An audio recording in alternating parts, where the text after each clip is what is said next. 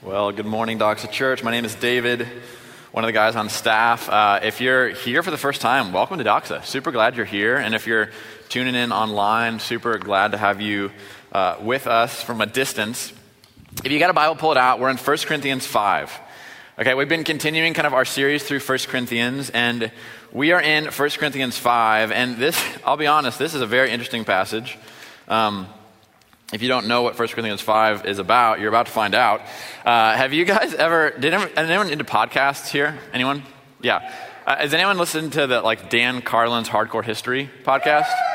Okay, some big fans. So his whole kind of thing is he's just very into history, but his the thing he's most excited about are what are the craziest, literally just bloodiest, what's the craziest thing that's happened in history, the hardcore parts of history, and his podcast is on that. It's a great podcast. It does different wars, different crazy things that have happened in the past.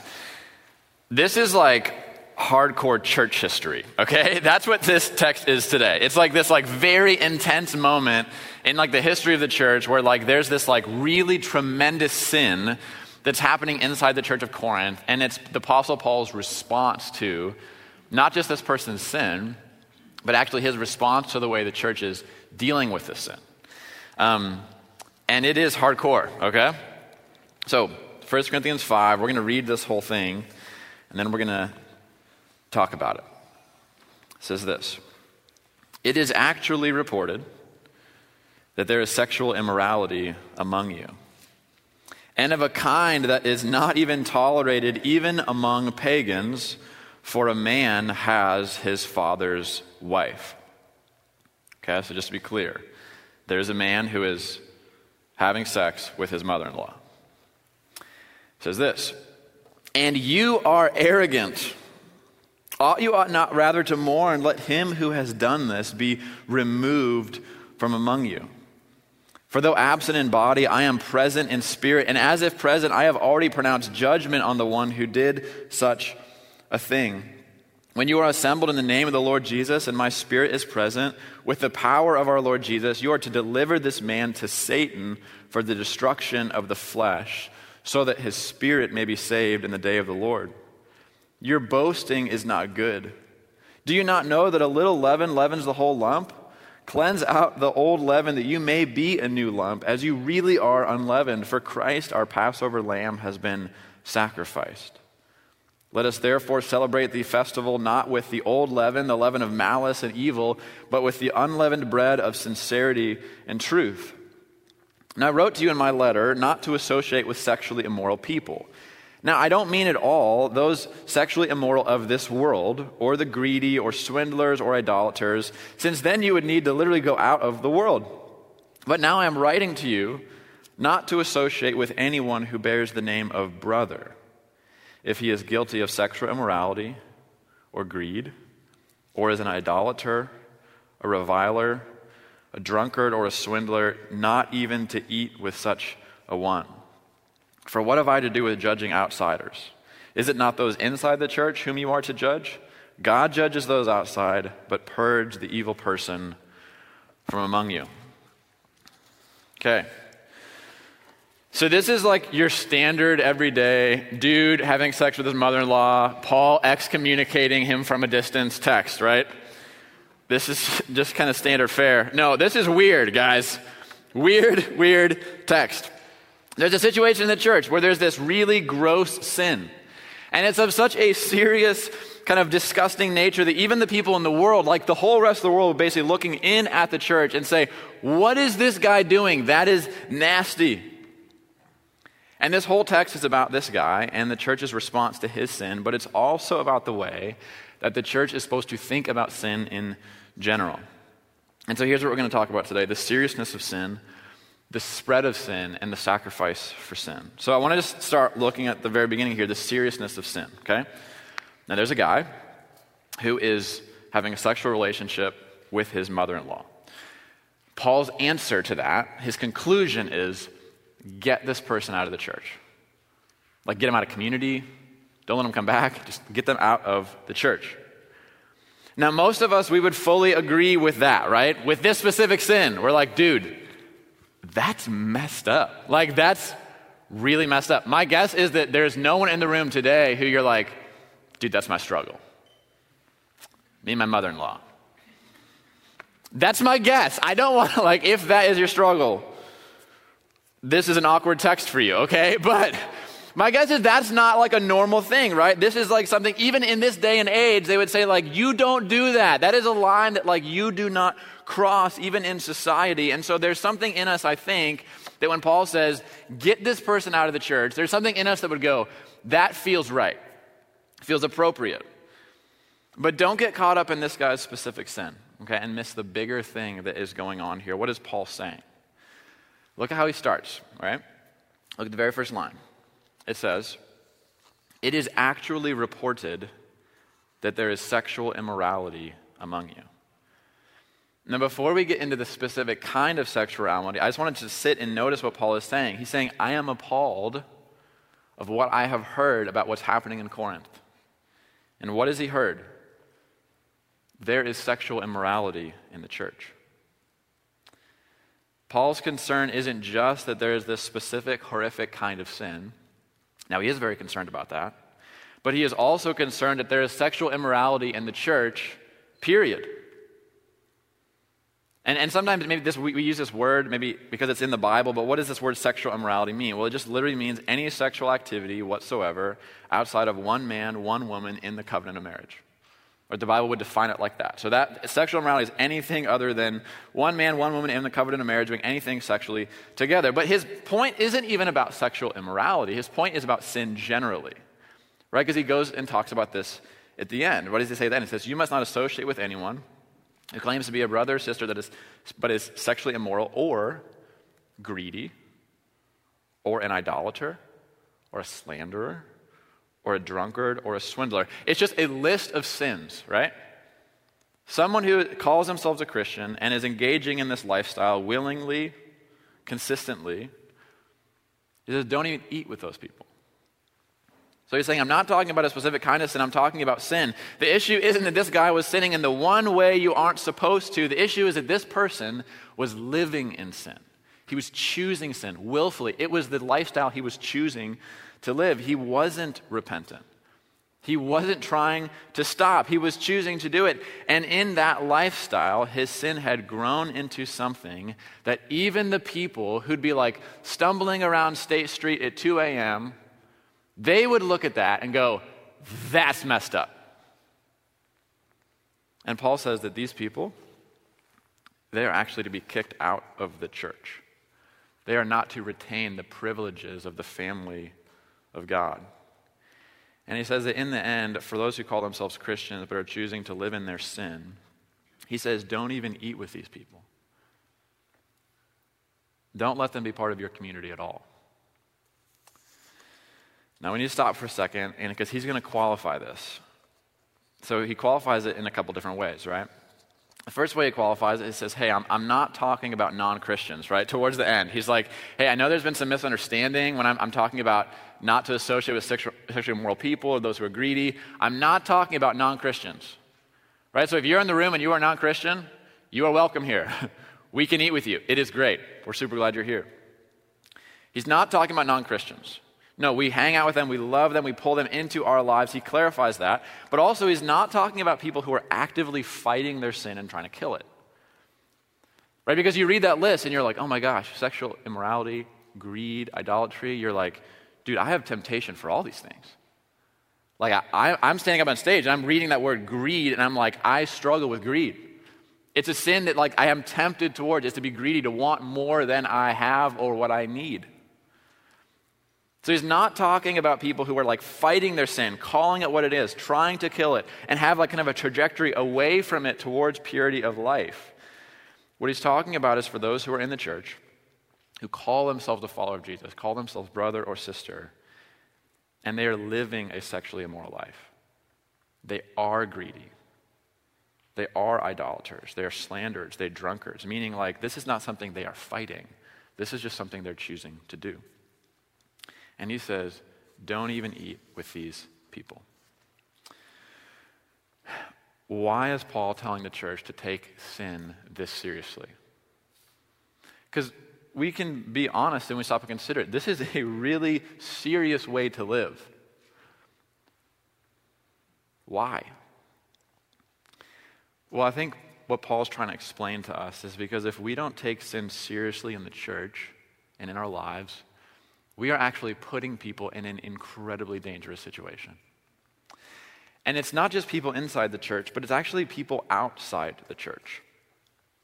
If the church doesn't take sin seriously in here, we are putting people outside the church in an incredibly dangerous position. Because if we don't take our sin seriously, what we are communicating to everyone in the world is that they don't need to take their sin seriously either. So like if the non-Christians, right, if the non-Christians around us, they see that the people in the church basically get drunk like they do, they have sex outside of marriage like they do, we view pornography like they do, we idolize money, and we idolize material possessions like they do, they will assume that these things are not that big of a deal. And yet the Bible tells us in Colossians 3 that it's actually because of these very things that the wrath of God is coming on all mankind. And so there's this thing that happens in the church where there will be certain sins that we'll say, well, we know this is totally off limits. But there's these other sins that are like okay for us to dabble in as long as we don't get like too out of bounds with it, right? And so I know a lot of people that think like this, and I've even thought like this from time to time with different areas of sin. It's like, well, if we go out and we drink a little too much with our friends from time to time, it's easier for us to think, well, hey, you know what? It's a small sin, not that big of a deal. I'm saved by grace anyways. But if we live that way, we're communicating to the world that sin isn't really that big of a deal, that God doesn't actually care that much about it. And if we communicate to the world that their sin isn't that big of a deal, we are also communicating to them that salvation isn't that big of a deal either. Because if God doesn't hate our sin, and the wrath of God is not coming on people for these things, then why do we really need a Savior? We need a Savior because God does hate sin. And the wrath of God is coming on humanity for these very things. And so if you don't take sin seriously, we are putting people outside of the church in an incredibly dangerous position, but we're also putting people inside the church in a really dangerous position. Look what he says in the last part of verse 2. He says, let him who has done this be removed from among you. And then he says, for though absent in body, I'm present in spirit. Right? Paul is writing a letter to this church. Though absent in body, I'm present in spirit, and as if present, I have already pronounced judgment on the one who did such a thing. When you are assembled in the name of the Lord Jesus, and my spirit is present with the power of our Lord Jesus, you are to deliver this man to Satan for the destruction of the flesh, so that his spirit may be saved in the day of the Lord. So we're going to talk about what this all means, but he says, I've already pronounced judgment on the one who did such a thing. We talked about this a couple weeks ago, right? Sometimes Christians have this idea that Christians are not supposed to judge others. And Paul would say, yes, that is partly right. We are not supposed to pass judgment on those outside of the church, but we are absolutely supposed to pass judgment on those inside the church. This is exactly what he says. Verse 11 through 13.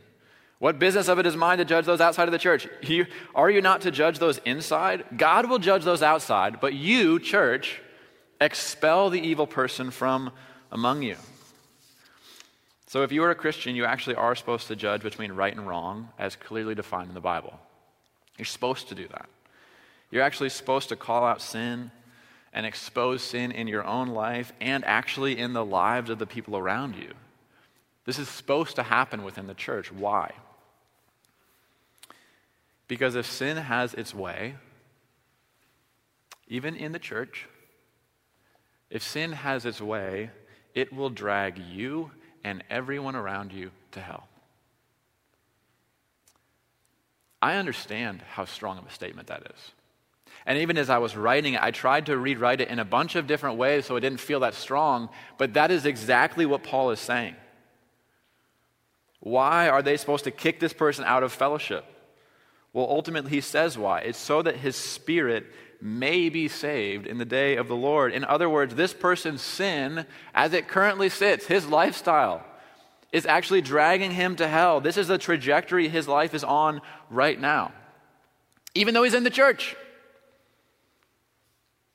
And so the goal of pushing this person out of the church is not so that they would be separated from God, but actually it's so that somehow in doing this, they might see the seriousness of their condition and they would turn around. That being thrown out of the family of God, they would finally come to their senses. What it means to hand someone over to Satan is to disconnect them from the body of Christ and to send them back out into the world that Satan rules. Praying that somehow they would see the seriousness of their sin, that they would repent and come back to Jesus, that their corrupted flesh would be destroyed. Now, I know that this idea is incredibly hard for some of us, right? And once again, we're not talking about just this person who's doing this crazy, gross sin. He's like people, greedy, idolaters, slanderers, right? I understand that this idea of saying to those people who will not repent of their sin, refuse to take their sin seriously, to push them out of the church, this idea seems incredibly hard for some of us, especially in a place like Madison. It seems unloving, it seems judgmental, it seems elitist and self-righteous. But I am telling you that if we refuse to take this really hard road with some people, and you refuse to kind of cut them off from your community, then you will actually end up walking with them arm in arm into the gates of hell itself. And even though you may have had a voice of correction in their life, talking to them about their sin, every once in a while bringing it up, but because you walked with them the entire way there, they may still believe that these really are the gates of heaven when they're not. And so Paul says that when we don't take sin seriously, he says it isn't loving, actually. And he says it isn't tolerant. He says it isn't actually even humble. He says it's arrogant. Isn't that weird? I remember I was reading that and he was saying it's actually arrogant what they're doing. And so there's a question, are we grieved by the sin that we see in our lives? Are we grieved when we see sin in the lives of other people in this church? Do we mourn when we see sexual immorality or greed or idolatry or slander or gossip affect the body of Christ? Or are we arrogant? Arrogant because we don't think that sin really matters all that much. Something about the cross of Jesus, something has confused us where we go, well, because of Jesus, we don't need to care that much about sin anymore. Or are we arrogant because we don't think that God really means what he says about sin, the seriousness of it? Or we're arrogant because we don't really think that we ourselves are in danger of it. We have this idea that we know more about the world and sin than God does. And so we think that actually the way that we can make our community better and actually our world better is by taking the things that God takes really seriously and taking them lightly. And we call this growth, and we call it progress. And we think that what we're doing is we're living in the freedom of the grace and kindness and love of God. And we say things like, surely God wouldn't care about these things because we don't care about these things. And he says this is not loving. It's not tolerant humility. It's actually arrogance. And he says it's incredibly dangerous. Look what he says in verse 6. He says, your boasting is not good. Now, I don't think what was happening in this church is that they were like, dude, this is amazing. We have this dude who's sleeping with his mother-in-law. How cool are we? I don't think that's what's happening. I think the thing they're doing is they're just going, that's weird, that's gross. But we're not going to do anything about it. And Paul says what you're doing in that moment is you are actually boasting. You're allowing sin. There's this arrogance that's happening. And he says, do you not know that a little leaven leavens the whole lump?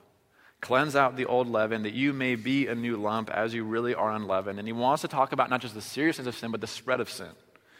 Okay, he's saying this. He's saying you should take sin very seriously because sin is like leaven.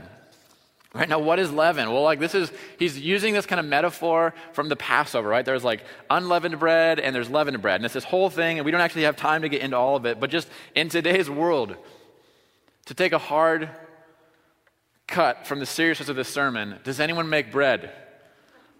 Okay, does anyone make sourdough? Yeah, okay. So I don't know a ton about making bread, but I know a little bit about sourdough, and basically sourdough, it needs leaven. Right? Leaven is this like fermentation agent. It's this rising agent. And when you're making bread, all you need to do is you need to take a little pinch of the old dough. Or you always keep a little bit of it, right? Tiny bit. And what you do is you end up taking this and you work it into this new dough, and the leaven that's in it will start to work its way into all of it, right? That's what leaven does. And so Paul is saying this is how sin works. Take a little bit of leaven, tiny bit, only take a tiny bit. And if that gets mixed into the dough, all of it will become leavened. He is saying sin spreads. It doesn't actually just stay in one person, but it grows, meaning your sin affects everyone. This is why sin is not just an individual team sport. This is why confession isn't actually just between you and God, but because we are a body of Christ. My sin affects all of you. And your sin affects me. And he's saying that if the church is the body of Christ, then sin that isn't dealt with is like gangrene. You ever Googled gangrene? It's not great, okay? I did it this week. Not an uplifting Google search, okay?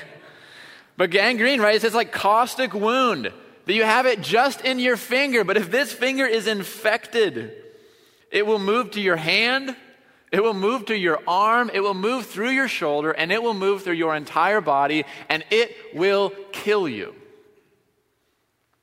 And so if you have a finger that has gangrene and it refuses to be healed, it will not heal, you cut it off.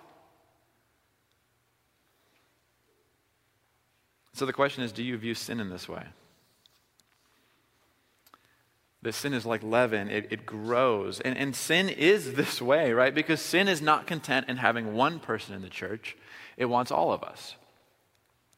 And sin is not content with just having one area of your life. It wants all of you. Right? And so there's things that we do even in our own lives with this, right? We're like, well, okay, I'm going to preserve like 95% of myself for purity for the Lord, but there's this one area of sin that I'm going to hide and just allow to kind of fester in my life. And he's saying, that's foolish.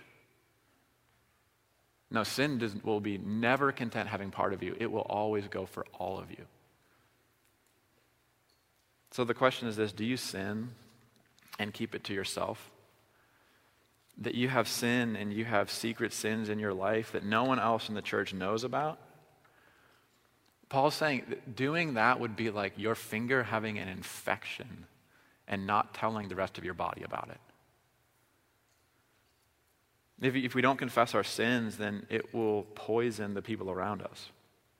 And if we don't confess our sins, then it will continue to grow deeper and the infection will get worse and worse.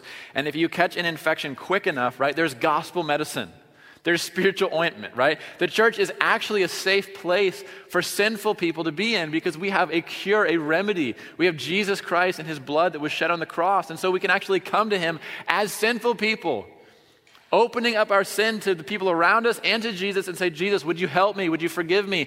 And we have spiritual medicine for that sin. But if you let your sin completely eat you up and destroy you before anyone else even knows about it, then not only will you make the rest of the body sick, but you will have so hardened your heart that you may not want to repent in the end. And you may not even want to come back to Jesus in the end. And so he says, don't you know that a little leaven leavens the whole lump? This is how sin works. So take it seriously. But then he wants to talk about the sacrifice for sin. So look what he says in verse 7. He says, cleanse out the old leaven, that you may be a new lump as you really are unleavened. Meaning like you really are this new thing. Like Jesus is doing this thing in you. For Christ, our Passover lamb, has been sacrificed. Let us therefore celebrate the festival, not with the old leaven, the leaven of malice and evil, but with the unleavened bread of sincerity and truth. He's talking about the sacrifice of Jesus on the cross for sin.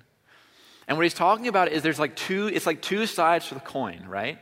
Because there's one side where he's saying, hey, Christ, the Passover lamb, has been sacrificed. And this is the side of the coin that's like grace and promise.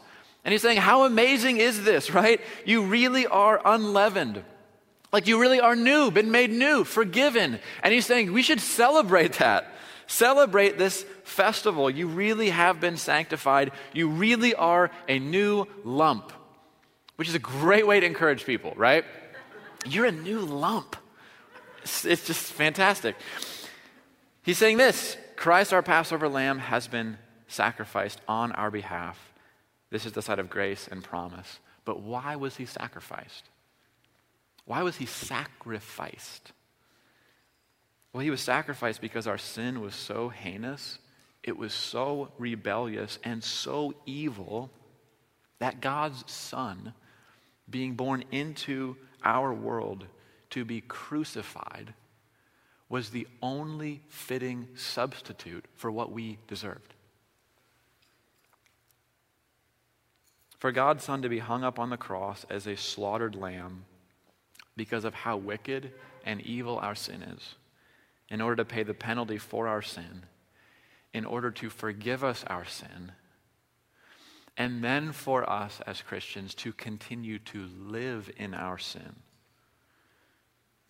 This is when you see the other side of the coin. And it's actually a sign of warning, not peace. And we need to be very careful, and we need to be very clear about this. And so if you're in the room, I want you to just pay attention. There is nowhere in the Bible, nowhere, that says if you have put your faith in Jesus and yet choose to continue living in sin, don't worry because Jesus will save you.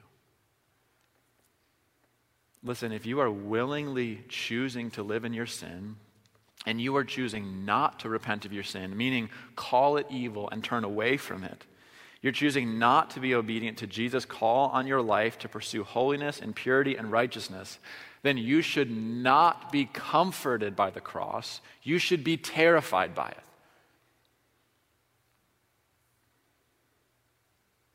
If you're not confessing your sins as sin, you're not repenting and turning away from your sins, striving to obey Jesus, hear me say this. The Bible gives you zero assurance of salvation. None. No matter what prayer you prayed or what emotional moment you had in the past, if you choose to live a life of sin, God does not just give you assurance of salvation, He gives you assurance of judgment. This is what Hebrews 10 says. It says, and let us consider how to stir one another up to love and good works, not neglecting to meet together, as is the habit of some, but encouraging one another all the more as you see the day drawing near. What's he talking about? The church, right? Small groups, gathering together, Christians who are encouraging one another, who are saying, man, I'm struggling with this. Would you help me? Would you pray for me? Like people gathering together as the church, meeting together in person, life on life, trying to figure out how do we become more like Jesus and fight our sin. He's saying, don't stop doing that. Why? For if we go on sinning deliberately, after receiving the knowledge of the truth, there no longer remains a sacrifice for sins, but a fearful expectation of judgment and a fury of fire that will consume the adversaries. Anyone who set aside the law of Moses, they die without mercy on the evidence of 2 or 3 witnesses. But how much worse punishment do you think will be deserved by the one who has trampled underfoot the Son of God and has profaned the blood of the covenant by which he was sanctified and has outraged the Spirit of grace? For we know him who said, vengeance is mine, and I will repay. And again, the Lord will judge his people. It is a fearful thing to fall into the hands of the living God.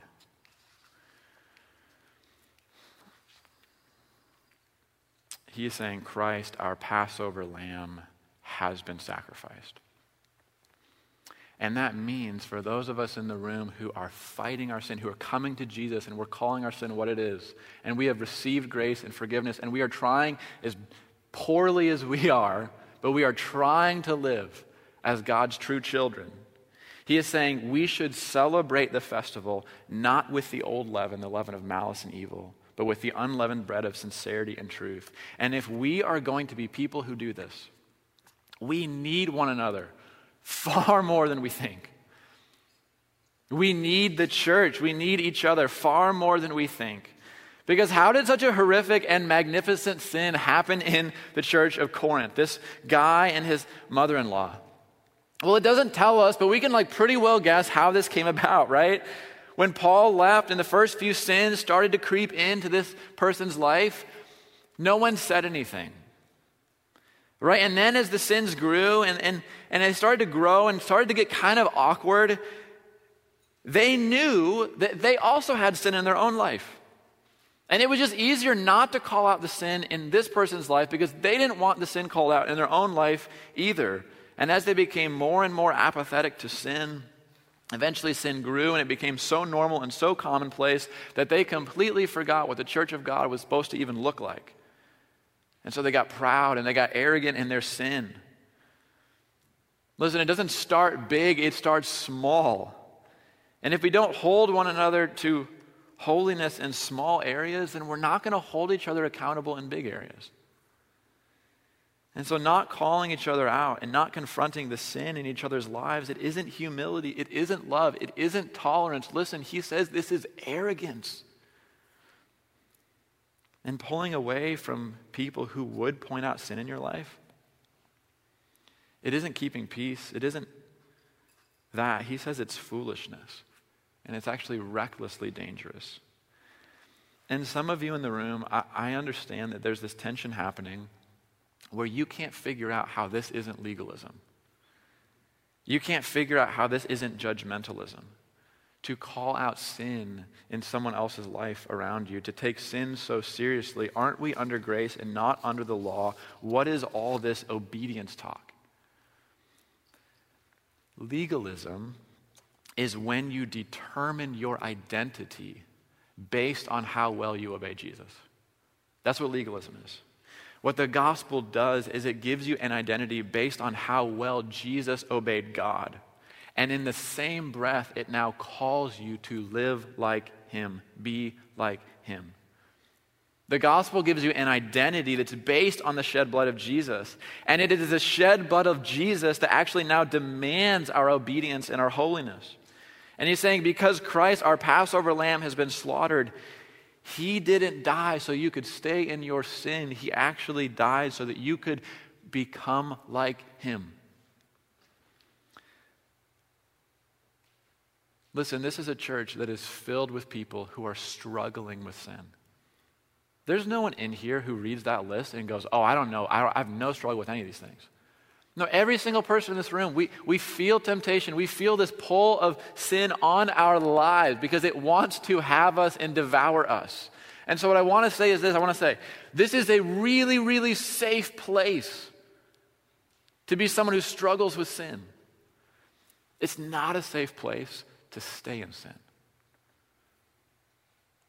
So I want to give some real specific application. Okay, I normally don't do this, but I have literally 5 points of application, and we're gonna blitz through them. But here's what I think we need to do as God's people in response to this text. The first thing, we need to be people who live in the light. Live in the light. If you hide your sin, then people can't call you out for your sin. And sin thrives in darkness. It grows in the darkness. And so put your sin in the light because that's the only way the people around you can help you walk away from it. Turn the lights on in your life.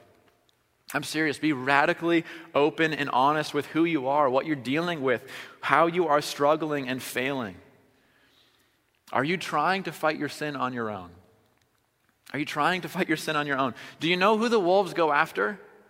They do not go after the group of sheep who are following the shepherd. They go after the one sheep who's out on its own. And if Satan can get you to hide your sin and fight him alone, he has already won. He has you right where he wants you. So we live in the light. Some of you you know this is true. You are living a double life. You have a version of you that you present to the church and your Christian friends, and there's a whole other side of you that you live. You are walking in darkness. Hear me say this in love to you. Come back to the light. You are not safe where you are.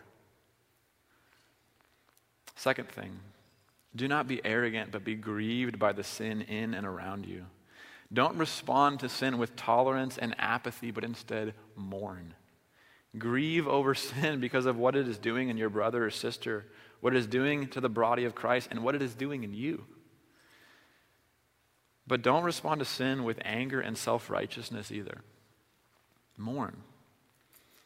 There's actually two ways to be arrogant, right? One is to be apathetic and assume that sin doesn't really matter that much. But the other way to be arrogant is to actually see yourself as superior to the brother or sister who's caught in sin. And Jesus would say this, he'd say, take the log out of your eye before you try to take the speck out of your brother's eye. Like if you look at someone else and you think, man, this person has some sin in their life, this is the only person who's in need of correction in their life. You are like a person, Jesus says, who is walking around with like a beam sticking out of your eye, trying to do this like finessing thing, getting the speck out of your brother's eye. No, get the beam out of your eye. Confess your sin. Recognize that you also struggle with these things, but then go to your brother or sister and help get the speck out of their eye. 3, receive correction as the grace of God in your life. One of the things that will actually determine how you end up on this path of Christianity is actually how well you receive correction from people around you. Do you know how hard it is for someone to come to you and point out sin in your life? That's really hard to do. It is super awkward and uncomfortable. And the only reason someone would go through that uncomfortable conversation is because they actually love and care about you. If you have someone from across the aisle who comes to you and brings up sin that they see in your life, it isn't because they hate you. It's not because they're being judgmental towards you. It's probably because they actually care about your soul. And so thank God if someone comes to you and talks to you, even if they aren't in your immediate circle, and they call you away from sin and back to Christ. Listen, don't reject that person. They've actually just demonstrated that they really are your brother or sister. 4, non-Christians. This is what I want to say. If you're a non-Christian in the room, look at the fruit of our lives. If the people in this church aren't really any different than you, then go to a church where they are. Because if the people you meet here are full of gossip and sexual immorality and drunkenness, then you need to go find a group of Christians that aren't like that. Because if you meet people here who aren't living a life that makes you feel a little bit uncomfortable, you need to go find a church where they do. Not because they're judgmental, not because they're self-righteous, but you actually should feel a little bit uncomfortable when you walk into a room like this. You should feel a little bit uncomfortable when you walk into a connection group. Not because anyone thinks they're better than you, but because people have actually had their lives changed by Jesus. Because where the gospel is, where Jesus really is, you will find changed people. And the last thing is this. Run back to the cross of Jesus. Run back to the cross of Jesus. No matter where you are, run back to the cross of Jesus. We will never be in a place where we are too far to come back to Christ. Like, this is what's amazing about the gospel. Is like, even if you're in this room and you're like, oh my gosh, the thing this person's doing, I'm literally doing that. You're not too far. Jesus has outran you and stands there with grace and forgiveness. His blood has been shed for you. And so no matter where you are, you can always turn back to Jesus. You're never too far to come back to him. But also, you are never so close to Jesus that you don't need a little bit of correction. Everyone who is in this room is someone who has some sin in their life. And if we are going to be the church of God, what it means is that we don't live as a firing squad where we're like, with a lens dissecting every little thing that everyone does. That is not what we're talking about. But we are saying we want to be the kind of community that calls sin what it is and calls it evil like it is. And we want to be the kind of community that just freely opens up our lives to the people around us and says, hey, I've chosen to follow Jesus. I know there's destructive stuff in me that wants to take me down. Would you walk with me and help me become more like the Jesus I'm trying to follow? That's what we're talking about. And so one of the things that we do as a church to become people like this is communion.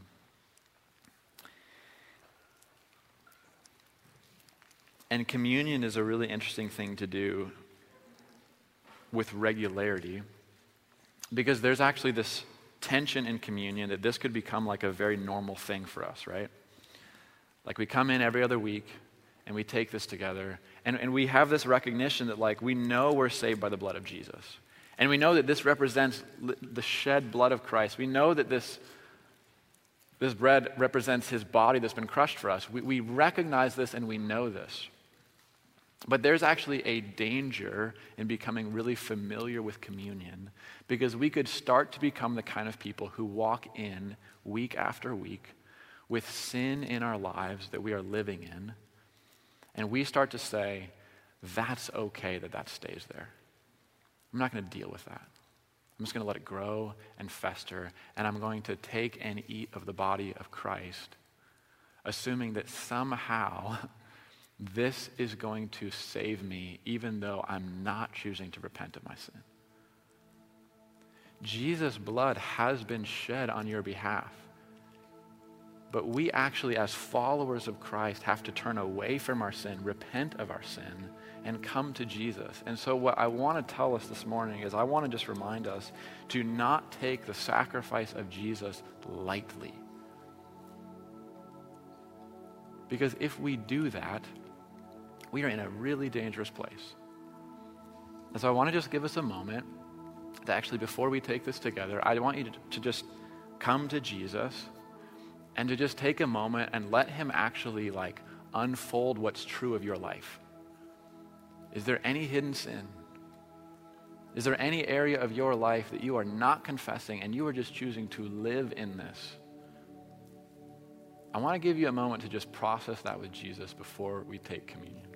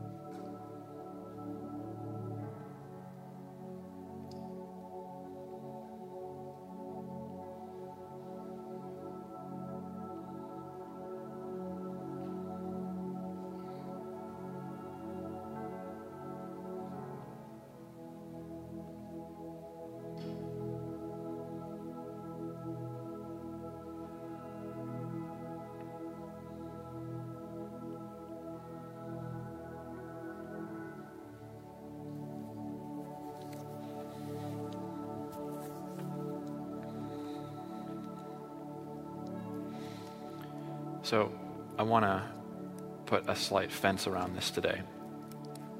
If you are someone who is a follower of Jesus and you see the sin in your life and you see that it is evil and you see that it is wrong and you go, I need redemption, I need forgiveness, I want to flee from my sin and flee to Jesus Christ, we're going to take communion together. But if you are someone who's in the room and you are living in sin and you have no intention of running away from that sin, I'm going to invite you not to take this today. Because by taking this, what you are doing is you are coming to Jesus for forgiveness. You are repenting of your sin. And if you actually eat of this and you take of this with the wrong heart and posture, you are actually just going to bring more judgment on yourself.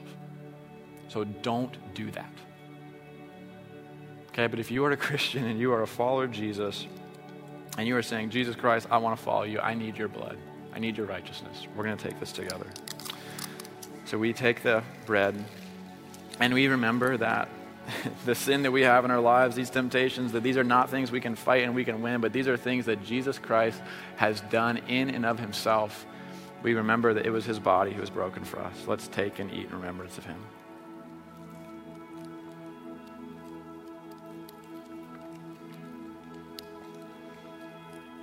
And now we take the cup and we remember that our sin was paid for by the blood of Jesus.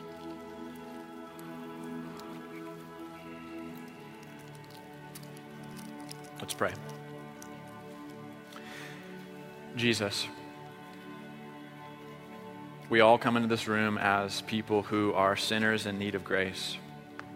And by the most amazing and stunning thing, God, you have saved us. You have paid for our sins at the cost of your body and your blood. Those things have been poured out on the cross for us. And so, Jesus, we stand as new people. We are these people you talk about, this new lump, this new person, this new creation because of what you have done. And so, Jesus, we recognize before you that there is still sin in our lives, and sin wants to have us. But you have paid for us. We are yours now. And so, Jesus, we stand as newly made people, redeemed. Would you help us to live as those people, to take the things you say are serious, to take them serious? And God, would we be a group of Christians who live in purity and righteousness and holiness, because that is what your blood has been shed to pay for. We really are yours, Jesus. Would you help us worship you this morning? And help us live our lives as though that were actually true. In your name, amen.